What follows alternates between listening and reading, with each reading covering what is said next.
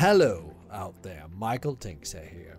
Coming Back Stronger is a special edition podcast series focusing on the way food and drinks businesses are bouncing back as the world slowly starts to reopen from COVID-19. We will especially be sharing great stories on how progressive leaders are bouncing back from the pandemic by utilizing the power of technology and delivery. By listening into these conversations in the coming period, you'll be able to pick up some great stories, insights and facts, as well as best practice from industry experts, independent operators to national chains who all are setting a new standard for how to operate in the new normal. Vita Mojo and Hospitality Maverick joins forces on this project due to we have a shared belief on how tech plays a massive role in building companies that's good for people, communities and the planet. In this episode, I talk with Jas Abdullah, the CEO and founder of Urban Hospitality, a consultancy business that's been focusing on delivering dark kitchen projects over the last couple of years.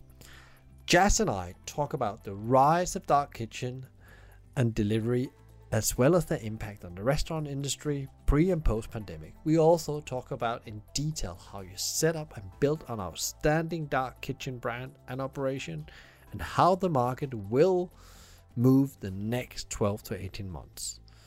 Jas also gives some stellar advice to operators at the end of the interview, so tune in and enjoy.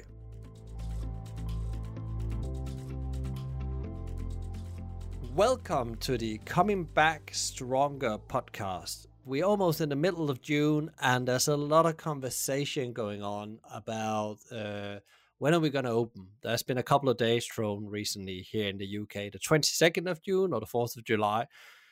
And we have been on a tremendous journey and there's a long journey ahead of us as well. And for this episode, we have invited a good friend of mine, colleague, and also an extremely expert in dark kitchen and delivery, and actually been on that journey both here in the UK, but also in Dubai. So welcome to the podcast, Jas Abdullah. Hi, Michael. How are you? I'm very well. And yourself? I'm okay. Not too bad at all. Just weathering the madness and the storm that we're currently experiencing here in the UK and I guess internationally. So yes, all well. Thank you for asking. And I'm very excited that we're going to have this conversation today because we have talked about, delivery, dark kitchen, the industry for years now when we meet up for a coffee or we're doing projects together. And it's interesting, some of the things has actually come to fruition as things we didn't actually wish for the industry came in such a fast pace, it almost couldn't cope with it. But we'll come back to that in a second. But before we jump into that, if people should have an idea about who you are and what you've been up to and why you actually ended up working with dark kitchens and delivery businesses, could you just give you a quick elevator pitch about who you are, what you've been up to, and a bit of your experience as well would probably be appropriate. Sure, absolutely, Michael. So I'm Jas Abdullah. I'm the founder of Urban Hospitality Group. We specialize in bespoke projects for our clients, predominantly working in the UK, Europe, and the Middle East. We've done projects pretty much covering everything from casual dining restaurants to grab and go, delivery, and also up to working with Michelin star chefs. I've been in the industry 25 years, and as with most of us, we land with our feet down, and we just start from the bottom and work our way up. So yeah, it's something which gets me out of bed, and I wouldn't do anything else.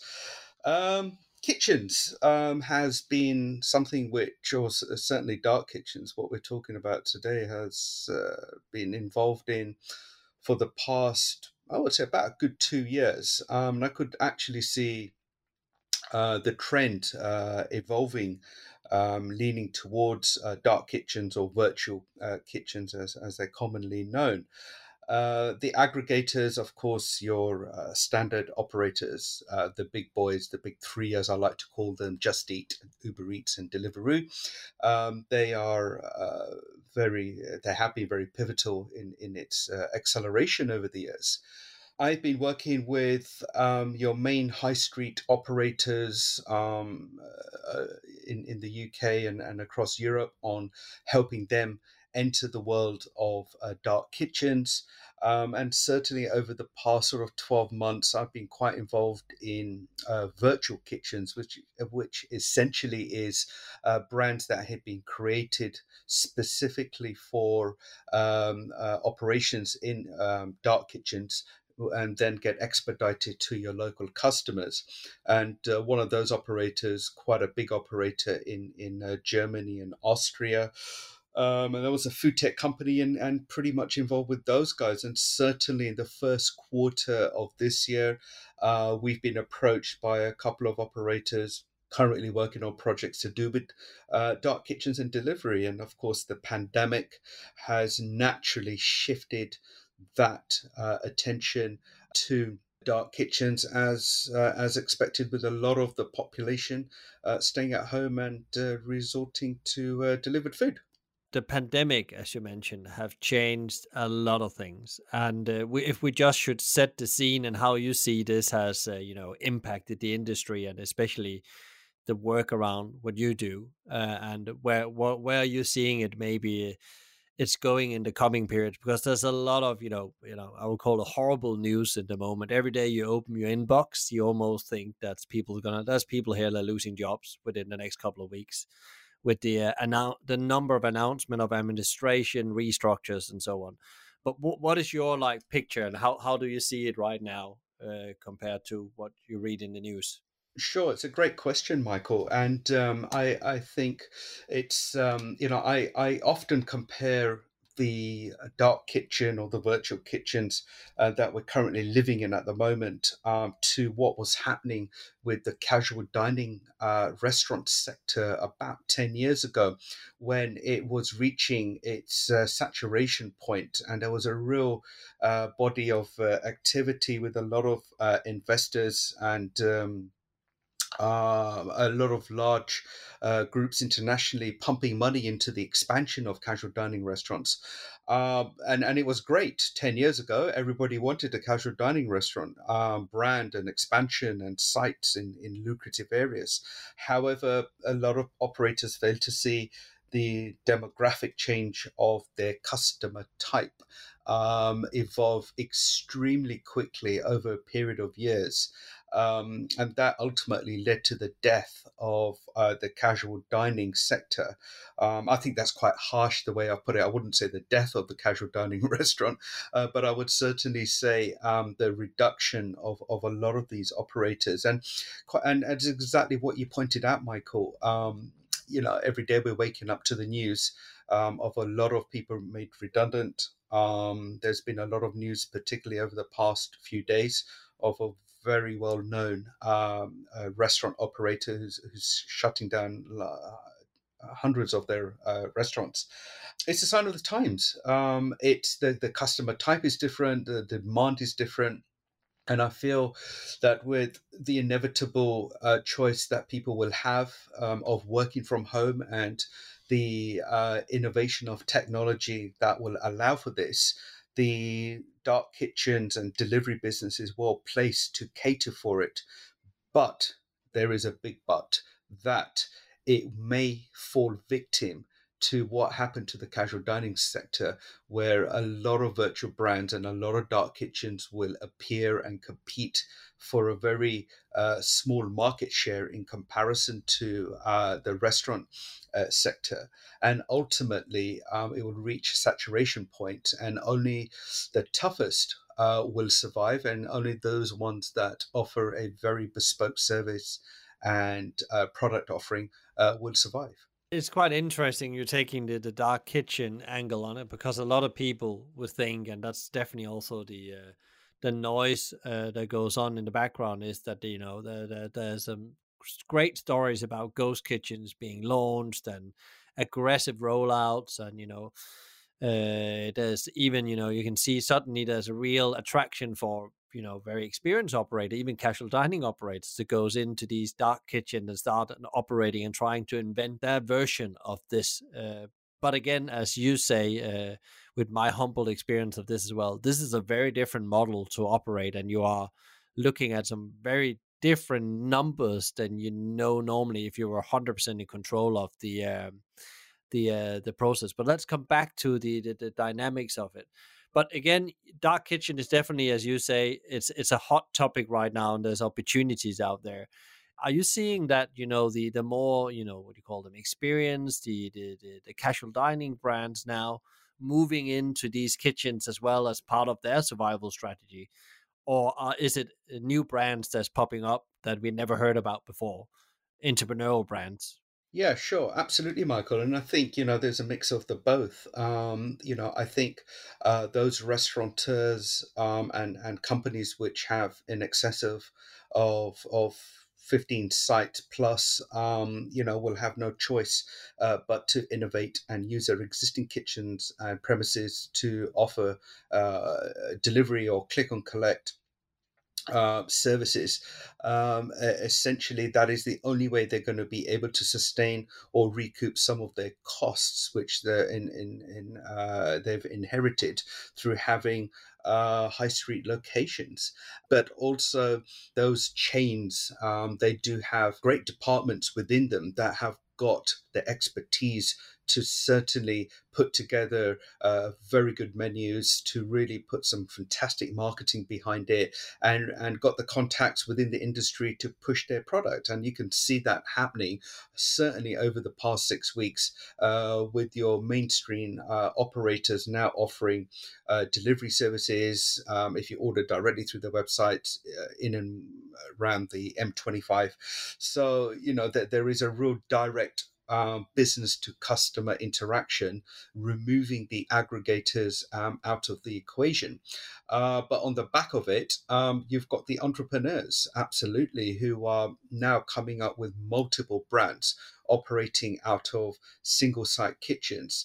So, you've got companies out there who specialized in burgers in central London locations. All of a sudden, they're now coming out with chicken brands, they're coming out with seafood brands, again, offering delivery or click and collect. So there is definitely going to be a huge entrepreneurial approach to this. We saw the resurgence of street food over the past sort of 5 to 8 years, very much a staple in high street locations and markets in London and certainly across the UK. And I feel that that's certainly going to be quite the same story when it comes to Ghost Kitchen and innovation when it's to branding. So a lot of those street food operators will inevitably will be looking at some sites they can commercial sites which they can operate out of, and they will simply take their street food business model and certainly innovate as a delivery concept, even though the time will come that street food operators will be allowed to operate fully and with no restrictions in the coming months. But as a secondary fail-safe option, yes, I can see a lot of entrepreneurs jumping on the delivery side. So they've got a protection if if in the future we do have another scenario that we're currently living in. And then it's super interesting as there has been, this, almost collapse going on the high street. You see the savvy operators and the entrepreneurs seizing this opportunity. But it's a very interesting thing you said, but there's actually in danger for that very quickly that even this market can be oversaturated with operators and brands in a way. And then you also said something that was really interesting, which that actually ties very neatly together, that your brand actually have to stand out, because I guess there's still instead of how I read the market, there's still a lot of brand. Should I trust what I get from that brand? Because we are now in a situation where trust is always important, but now we're talking the bottom of the Maslow hierarchy. Money short, physiological and mental health is under threat. So you're in your bottom of Maslow. So trust becomes very important. So your ability to build that trust when you're just an online brand, I guess that's a massive challenge. If you don't, if you have had some high street like Wagamama, you'll probably be able to have some equity, brand equity. But if you don't have that, it's really a really some amazing skills in marketing you need to have to get those orders rolling, I guess, to build that confidence within people. Absolutely, Michael, and I think trust is going to be a huge part of a business's success. Moving forward, you highlighted the big boys on the high street. They've got the resource and certainly the systems and the processes in place to show their customers that they'll be making enhanced safety measures, cleaning procedures, and so on. I think the smaller operators can equally be good as well. And I think this time will certainly show who are the strongest, who can really adapt into their business and bring on measures that will build trust for their customers. And I think there is also got to be a certain exposure of one's business for the customer. So I feel that a lot of food businesses, have always operated behind closed doors, particularly for restaurants and dark kitchens. But in terms to build trust, I think there'll be a lot of exposure, certainly marketing, a lot of focus in the actual preparation of the food and the kitchens on how they operate. So whether that's done through social media, whether that's done through some kind of special invitation for operators to really showcase their business to their local customers and further afield, I think that will be quite beneficial. And certainly if the operator is operating, within the parameters that they should be as a food business here in the UK, then they've got nothing to hide. And I feel that that would certainly build trust not only for their business, but their customers will feel more relaxed. And the greater benefit will be for all of us that work in hospitality, where the population would feel that yes, certainly one sector of society or business is really pushing, placing the standards, and we can actually see that happening in aviation, which is very secondary to hospitality in the way they're operating and how they've certainly been sort of adapting their safety measures over the past 6 weeks or so in preparation to ensure that their customers feel 100% secure when they're flying with them. So I feel that hospitality will have to follow suit. And when you talk about, ghost kitchens, I guess, as I have picked up, and this is my view as well, have really also got, there's some very good operators in there. Some people are really set high standard, but also there's been some, people in between that hasn't done a great job, and there has been a lot of, distrust towards the third party aggregators, and as we can come back to the third party aggregator in a second. There's an interesting conversation going on with that as well. Do you see that, the market has now become more professional because of the more professional organization actually now have entered the space with their head office team and so on? So the standards are slowly becoming better when you look at it from a consumer point of view as well. Yeah, absolutely. And I think that it's one of the USPs that these aggregators had. They didn't have them in the initial stages. I certainly do remember the junior days of Deliveroo and Uber Eats and Just Eat, and they were nowhere near to the level of professionalism they are at the moment. However, they are not food operators, and they are simply app developers and IT businesses. So they fundamentally, and this is a personal view of mine, they don't fundamentally understand the nuts and bolts of a food business. That said, over the years, they have invested heavily into bringing in people that can understand that business. However, I feel that that they made some good changes in terms of only adapting, for example, bringing on new business into their platforms that only have a FSA rating of 5 star, and that's it. But again, all of that was on pressure from the media and people making a lot of complaints that these aggregators were simply just after their commission and not really looking out for FSA ratings. At the moment, yes, they have really tightened their belts and who comes onto the platform and how they are presented on the platform. Everything from the health and safety, hygiene to the product offering, and so on and so forth. However, they still operate in a very different manner. A lot of all three of the aggregators have very much self-employed drivers, of which it's most of your listeners and you probably understand, Michael, that to manage a self-employed person is extremely difficult compared to having an employee. And that's something which I feel would need to change moving forward. And, it was kind of touched on last year by the media of the rights of these drivers of the gig economy. There was no holiday pay, no sick pay, and all the rest of it.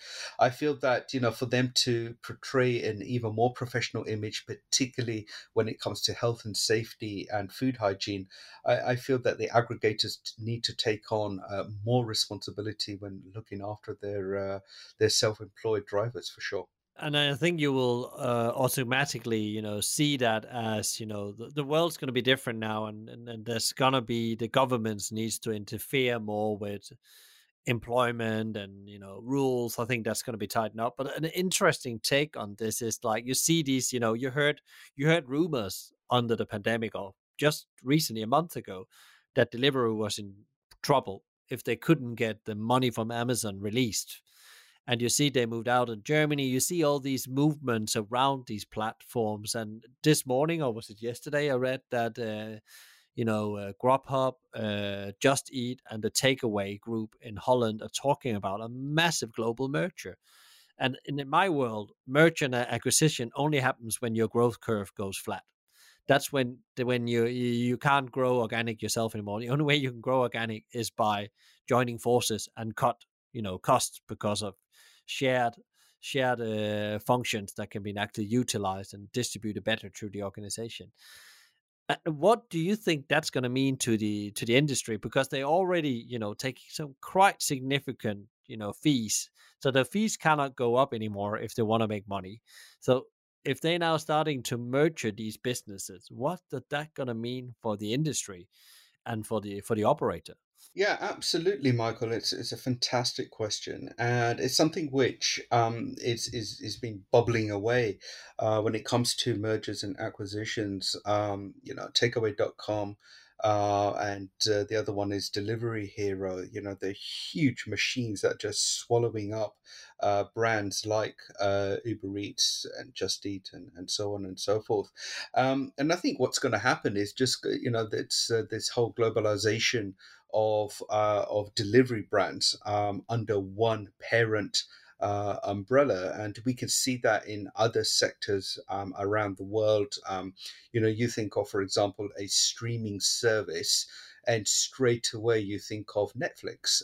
Essentially, they've just capitalized that internationally. So when you want to look at alternative streaming services, there are some, but not as big as Netflix. And I feel that that's exactly what's going to happen with these aggregators. They're just going to fall under one umbrella. The benefit being is going to be for the end consumer. They're going to have greater accessibility. They're going to have greater choice. The prices are going to be highly competitive.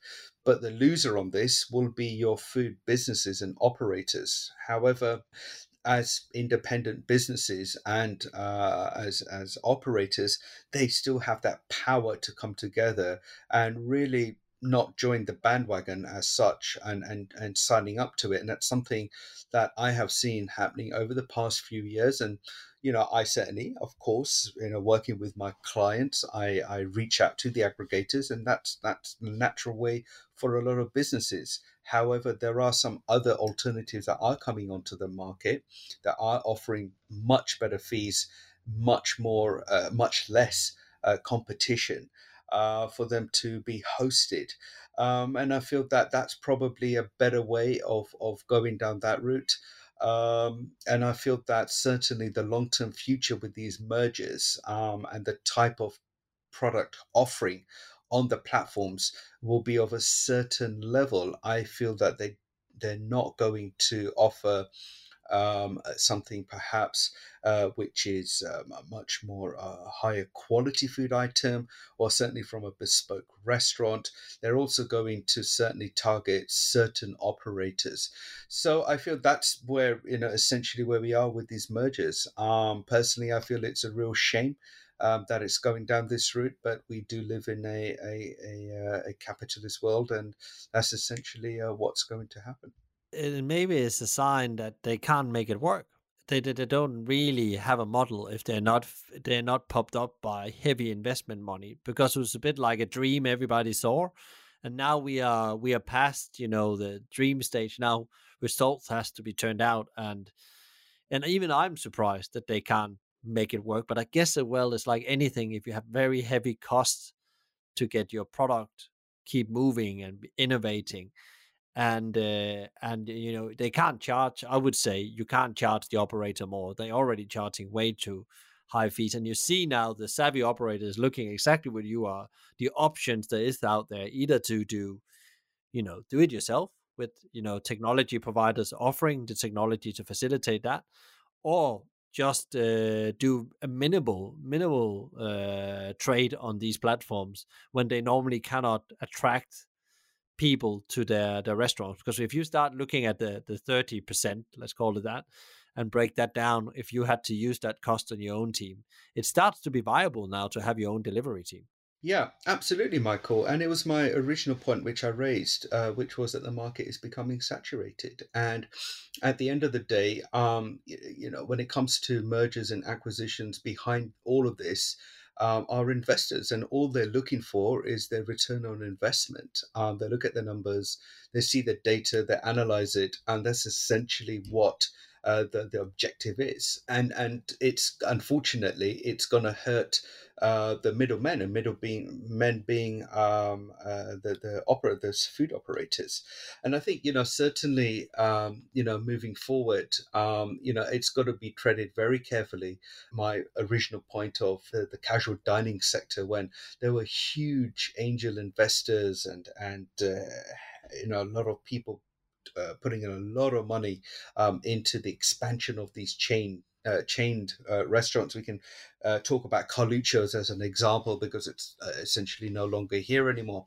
They had huge amounts of cash pumped in at the height of the noughties, and then subsequently, when just a small little blip occurred, which was 3 months of no cash flow this year, and the whole business went into administration.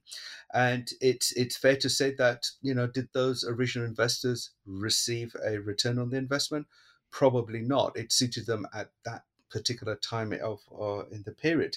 And it's the same with acquisitions right now when it comes to the aggregators. There's huge talk of Amazon, injecting cash into Deliveroo, and whether that was going to monopolize the UK delivery market, and so on and so forth. Now, I quite rightly, that needs to be investigated, and where it goes on from here. But ultimately, what's going to happen is just going to be a very cannibalistic approach to the high street, unfortunately, which is suffering at the moment through other pressures. And I just feel that that there's got to be some breathing space away from these mergers. And it's interesting if you go back and talk a bit about, because we have before talked about ghost kitchen, and there's and you came up with a really good point at one point. You said to me, to really make a ghost kitchen or dark kitchen work, you cannot just do one brand and do that well. You actually need multiple brands. And you see the really savvy operator, they go in with 7 or 8 brands. They have like a portfolio, chicken brand, Asian brand, and a pizza brand, and then they develop that. So they actually, you almost need to develop so many different brands within the same kitchen. So what is there, like a golden rule for this is a good starting point? You already always have to start with something, but it's not just taking your existing concept and just then, if you don't have a massive marketing machine like Wagamama and McDonald's, I know that's a very different business, but just the average brand, you almost need to think about sub brands. within that kitchen, I guess. Yes, no, you're very right, Michael. The explosion of brands is it's really interesting because let's give it. I'll give you an example. If you're sitting in your apartment in Shoreditch in East London, you open up one of these apps and you're just going to have so much choice of food. It will be absolutely unbelievable, and you could very much eat a different meal every day of the month and not get bored. But then you come out to the suburbs or you come out to small towns or cities outside of London, and it's a very different story. You've got them big boys, your McDonald's, your KFC, your Nando's, and all those guys. But then you've then got the bottom end. You've just got your kebab shops and you've got your pizza delivery and your Chinese, and that's about it. So yes, I think the offering of sub brands is very paramount, particularly outside of London. And certainly, everybody's tastes are different. So, if you look at your typical household, whether you've got a young couple living by themselves, or you've got a family with young children, or a family with multiple teenagers, or you've got friends coming around, everybody wants something that much more different. And also the fact that, certainly in the times that we're living at the moment, a lot of people have been exposed to a lot of culture on social media, a lot of culture through their own traveling through holidays. So a lot of people have become aware of many different tastes and many different foods that are on offer. So because of that, I think the ones that are successful at the moment and the ones that will be successful in the future is offering multiple brands under essentially under one umbrella or one kitchen. It's an execution that it takes time to develop, and it's extremely difficult. However, if you get the recipe right, the rewards can be extremely great. But again, it comes down to the innovation of the business owner and the entrepreneur. And I think any time that's going to be tested is certainly the time that we're living in at the moment. Yeah, yeah. It's hard to make a brand that stands out. That's really hard because again, people very quickly look through, I believe, especially I think this period of time will make the consumer even more savvy, as I say, because they would have time now to reflect on a lot of things. And I think like a lot of food brands really need to figure out what is this new consumer that comes out on the other side, because we have had more than 66 days of new habits, you know a lot of cooking ourselves, connection with food again in a different way. Normally we consume the more than I think 35% of our food or 33% of our food outside the home. That has definitely gone down drastically. And that means that, a lot of people probably also have stopped eating things they shouldn't have eaten before. They've been better health. And I think they will not just turn back to the old consumer. There will be a lot of things brands need to think about to make sure, especially when you don't have a shop front so you can show who you are. You really need to think that through, the things you just said, and make sure you actually live those values as we go forward. I think that's going to be even maybe not yet, but as well, but definitely be a tipping point in that direction. And it's interesting you say you need a number of brands to make that happen. So this is not a quick rich scheme. That's what you're saying. It's not like you can just open your kitchen and then the money rolls in when you turn on the tablet. Yeah, absolutely. It's not. There's always going to be, cowboys out there who want to make a quick buck. I over the past few months, I've heard of all kinds of horror stories where people have been operating delivery services out of their front room, and cooking up, vast pots of food and sending them out through delivery online deliveries, with no health and safety or FSA guidelines or any kind of inspections. So yes, you're always going to get people that want to make a quick buck, and they're going to do this. However, they're just going to be short lived. The overall approach on this, Michael, will be investment into your brand, reinvesting the profits that you make to market your business bigger and better. And I think if you do that right, your customers will stand by you, because one thing about the UK is we are very loyal as customers. We do like certain brands, and we do stick through to them through tough times. So yes, I feel that it will level out. But I certainly feel that the marketing aspect and building the brand is one of the biggest challenges, certainly for ghost kitchens. But there are some very good operators out there at the moment who run virtual brands, and on the face of it, if you were to look at them and taste the food, you would be surprised that they don't have a premises on a high street. But look, it's what it is, and it's how it's going to be. So let's just see what happens in the future for sure. Yeah, and again, coming back to the getting quick rich scheme is as well, because there's still the variable cost here, and then you have your aggregated fees. But there's a thing here that which I really understood when I started really trying to understand Ghost Kitchen. You're operating a number of brands, because your crossovers can be the same because it's different brands. There will be some crossovers, but your menu margins, because some evenings or days you could have one brand really go mental. If you had a pizza brand, really go mental. You have a salad brand, you'll probably see on a Friday, Saturday, the pizza brand go mental. So again, and then other days it will be the salad concept. But again, the margin game here is so important that you really understand your numbers and run your numbers all the time, because I guess there's not much wiggle room here, because there's still rent to be paid, which is still, if we talk London or urban places, is still quite high. So even if you go into a ghost kitchen, being in one myself, know that these kitchen per square meters are not cheap. Yeah, no, absolutely, Michael. And you've hit the nail on the head there, because it all comes down to cost. To operate a ghost kitchen or a delivery business successfully comes down to your numbers, especially when when you're relying on your aggregators, and the aggregators themselves can take anything up to 35% of the value of your meal. You're left with very little maneuver. So yeah, your cost of goods needs to be spot on, and that inevitably comes down to your two biggest variables, which is your purchase of your ingredients, and how you manage your labor. And ingredients you can negotiate, you can speak to suppliers and sourcing and local and all the rest of it. That's quite straightforward. However, it's managing labor which is extremely key, and this comes down to some real good training, and ensuring you've got the right people and the right skill level in your kitchen. So inevitably, bringing someone to work in a ghost kitchen, essentially you're recruiting an octopus.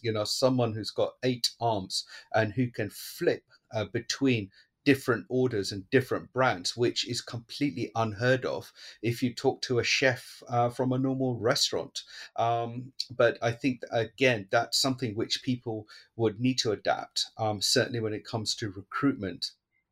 They would need to be really open and understand that the type of people that they're bringing into their business is people that can multitask and have got multi ways of thinking, who can flip between brands. That's the only way they're going to survive, because essentially if you've got a ghost kitchen and you've got 6 different brands, you're not going to have 6 different chefs.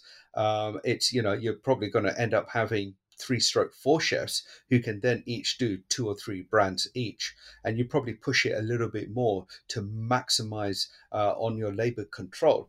But yes, inevitably that's where it sits at the moment. Yeah. And one of the interesting things you told me about once was there's actually operators out there that specialize in, taking concepts, so like the franchise model, where they take on a concept and they run it, because they are expert in running franchise concepts within the dark kitchen. And I was very surprised that actually there was franchising happening within this sector.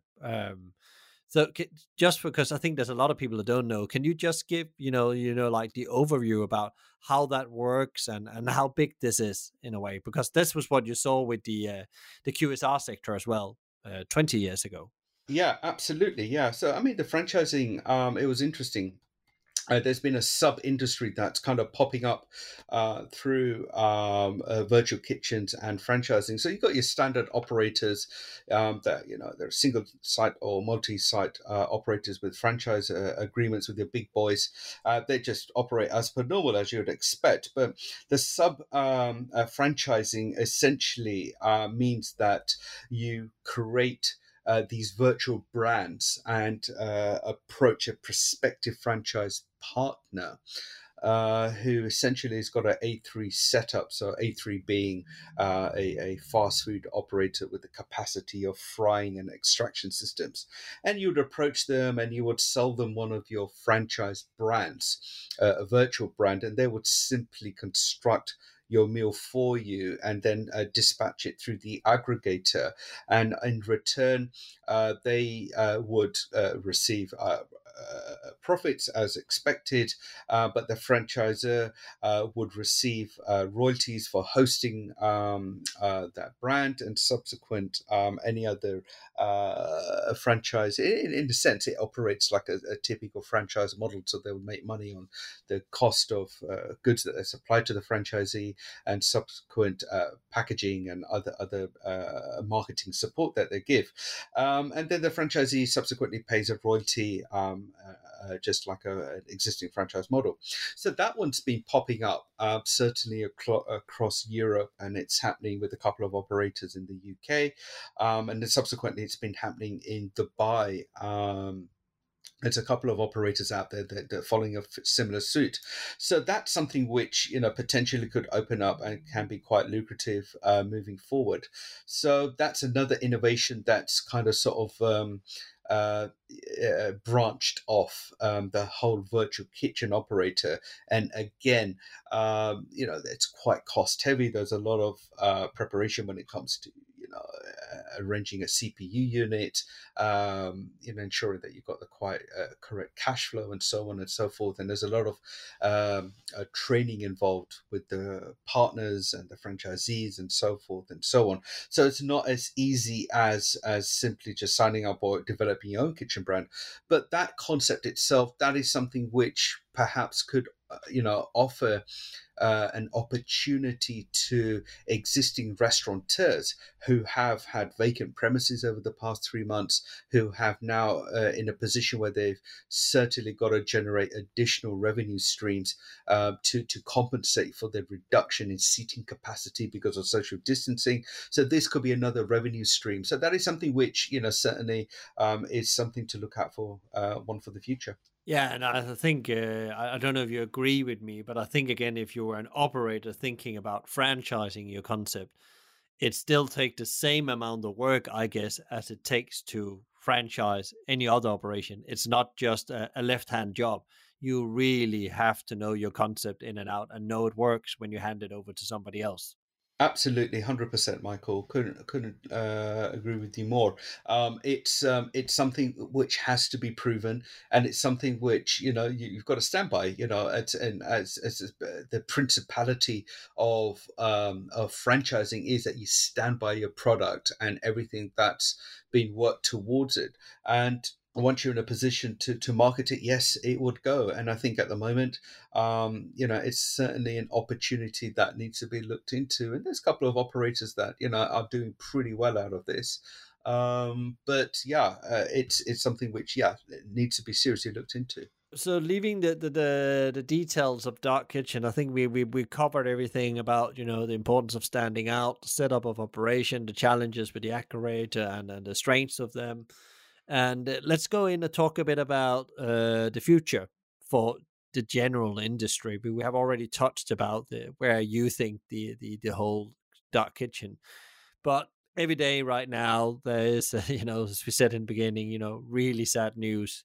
What is your grasp of you spend your life in this industry, and now we're looking at this, this, it's just disappearing between our hands, the industry, and the size of it. It's maybe gonna, there's definitely projections in around, 50% of operators we know today is not going to exist in 12 to 18 months. What is your view on it all, and where do you think we are? And I know you don't have a crystal ball. but in 12 to 18 months. Yeah, great question, Michael. And I wish we all had a crystal ball at the moment, because it would make our lives so much easier. Look, the landscape is permanently changed. That is for sure. In the 25 years that I've been in hospitality and experienced hospitality in many countries around the world, done everything and anything that can be done to do with this business. This is something which is, it's taken everybody back 2 steps. But I'm always the optimist, and I feel my principal belief is, and the reason why I entered hospitality is the simple fact that people like to eat, and people will always want to be fed, and they like the experience of hospitality. And I don't think that will ever change. We are living in a world where population is only going one way. Which is increase of population, and the demands are going to be there to feed people. I feel that within the next 6 months, life will be pretty much as normal as can be. I think COVID-19 will be something which will be written in history. And it's something that we would have to live with until that time comes in the future where vaccines are in mass production. However, there are going to be some serious casualties of this, and I think this year has just been the final nail in the coffin. There was a lot of businesses that were destined to be mothballed, and that can be seen already. That they literally had their time and they were just sort of plodding along. The future, Michael, I feel that it's just simply, going to be bigger and better than it's ever been. I think there's going to be a big bounce back. I think there's going to be a real a support by the general public, not only in this country but internationally, and we can see this happening in countries that have come out of their complete lockdown, places like China, Italy, Spain, New Zealand, South Korea. They've all demonstrated that their customers have been very supportive and very much engaging with restaurant operators and takeaway and grab and go, and certainly with QSR as well. And you can see that at the moment with the likes of McDonald's that opened up, a few weeks ago, there were huge queues that were forming for their services, and that's not because of people have missed out a takeaway or something. Takeaways were always available during lockdown, but I feel that people just want the sense of normality. So I think yes, there's going to be a lot of doom and gloom, and there are going to be a lot more casualties, and unfortunately, many people are going to be losing their jobs. But it's the ones which really plan for the future and really see this as an opportunity, as much as restaurants went through the similar thing, albeit not this dramatic, back in 2007 and 8 when we had the last financial crisis. There was a lot of operators that went pop. I unfortunately at that time lost a franchise business of mine, so yes, I've been at the receiving end of losing a business and going into administration. However, I saw some huge benefits in the years after that, where the economies bounced back, and there was a lot of surgence in business. So I feel that it can only go one way, which is people will always want to eat and people will always want to have an experience, and that's just not going to stop. And it just takes people like ourselves and the great people that still work in hospitality to drive that message forward. Yeah, and I think there's no more than ever as we reopen. You're right. Then there's a need for hope and optimism as well, and I think you're absolutely right. I think just the speed of it. I think that's the shocking, because this was already coming. Because I if you look at some of the operators fail, not saying everyone, but some of them failing, I would say if we're talking about standing out and having a unique brand, and having the right story behind and wanted to do, they were just a bit stuck in time. They lost their ways, and they were just waiting for the slow death, and now they're getting it really, really fast. Some of them, and I'm not including everyone, but there's definitely some that was up for grabs in my world, and are just waiting on the to leave anyway. But again, if you think about the individual, person working in the sector, this is probably the one I feel for the most. And the small operator, this is really tough because there's going to be a period where it's going to be very difficult to find new work, and hopefully we're not going to lose too much of our great talent as well, because we'll see. I think we've seen again that people in hospitality, when we get the knife on the throat, we can really innovate on a level. And we just have to keep remembering this afterwards. That's one of the things I want to keep on saying to people. Remember how fast you could innovate when you were a bit under pressure, and keep on having that innovation, because that's how you win in the long run. So in the end of the podcast, yes, I always ask the guests to give like 3 top advice right now where we are in the world. So if you were giving advice to your clients right now, what would be the 3 top advice they should follow? Sure. Okay. Right. So, top three that I would advise my clients. In fact, it's something which I've been doing anyway with my clients in recent times. First one would be the adaptation in technology. I can never understate that enough. It's something which, yes, technology has been the forefront of many innovations in many sectors around the world and the times we're living in. But in hospitality, I think naturally we're just shy away from technology. We just kind of put a stop to till systems and PDQ machines, and that's about it, and the odd tablet here and there. But I feel that the actual adaptation of technology, first and foremost, there's some really good stuff out there that can really help business owners take the next step in maximizing their efficiency and thus maximizing their profitability. Number two would be innovation of food offering. That one I think is a clear example, quite rightly, Michael, what you touched on just now. The businesses that have gone into administration have fallen away quite drastically over the past few months, and the ones which are going to fall, unfortunately, in the coming months, have simply not innovated their food offering. They're simply living in an era where the businesses have been led by a certain generation, and that's the black and white truth. So I feel to innovate in food is absolutely paramount. I can't stress that enough. And I think at the moment, certainly reaching out to your millennials, to your Generation Z and your Generation X is really, really, really important. Those are the customers that probably know a lot more about food and ingredients than we probably knew a generation ago. So I think that's definitely number two. And number three, certainly showcasing your hygiene and your health and safety measures. And I think that's very important. Everyone's been hidden under this background of, FSA ratings and scores on the door, which is absolutely important. And that's the way it should be.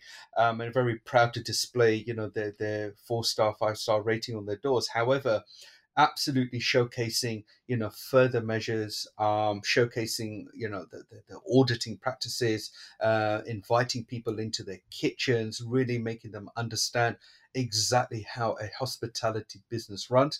I think is my number three. And I think especially in the climate that we're living in and the expectation of food operators in the future, I think that's something that food business operators need to really start looking into.